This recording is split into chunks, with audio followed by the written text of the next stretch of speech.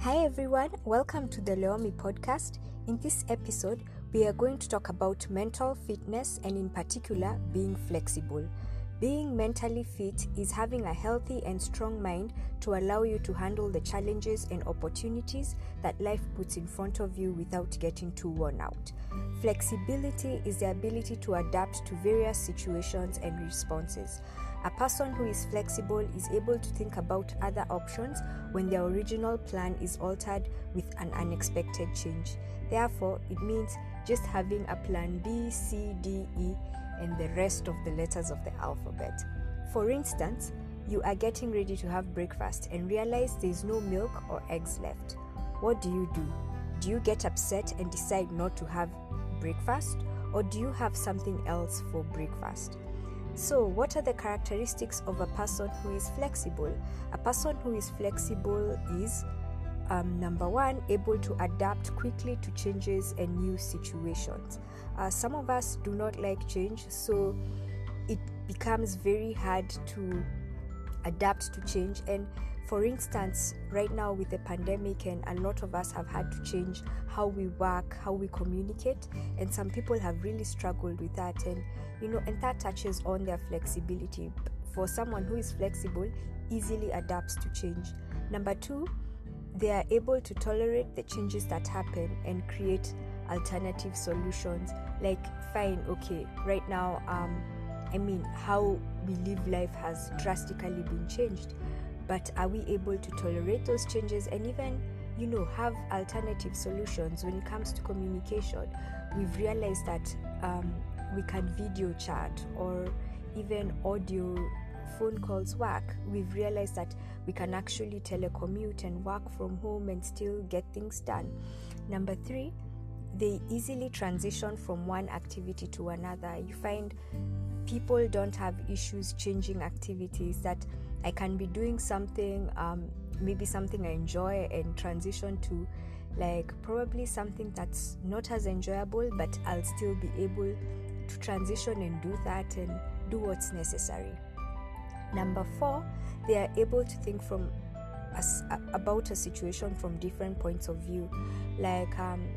For example, for a teen, if your parent doesn't get you something that you've been wanting, chances are the first reaction is you get angry and you think they're just being mean about it. But in actual sense, it could be they can't afford it right then and there, or maybe they have other priorities that they need to resolve before they get you what it is. But someone who's able to think hey, okay, they haven't said no, they won't get me this, it just means that probably the other things pressing them. I think having that ability to just think of different points of view. And number five, they can accommodate other people, that people who are different from you, either culturally, either religious backgrounds, political backgrounds, and you're able to accommodate them. Doesn't mean that you probably agree with them, it just means you respect their opinions and you value them as human beings.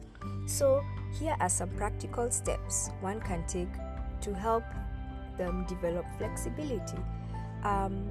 First step is you can develop positive thinking. Look for good things that happen, especially in difficult and bad situations. As human beings, it's easy for us to pick what is not right rather than what is right. So make it a habit, be intentional in picking out good things even when it looks like it's a difficult or a bad situation. Second step, note that there's a choice in every situation. Think about your actions and their consequences. There's always a consequence to an action, be it a positive consequence or negative consequence. So, think about the choices that you make, how they impact you, either positively, are they helping you, are they building you up, or are they, wearing you down.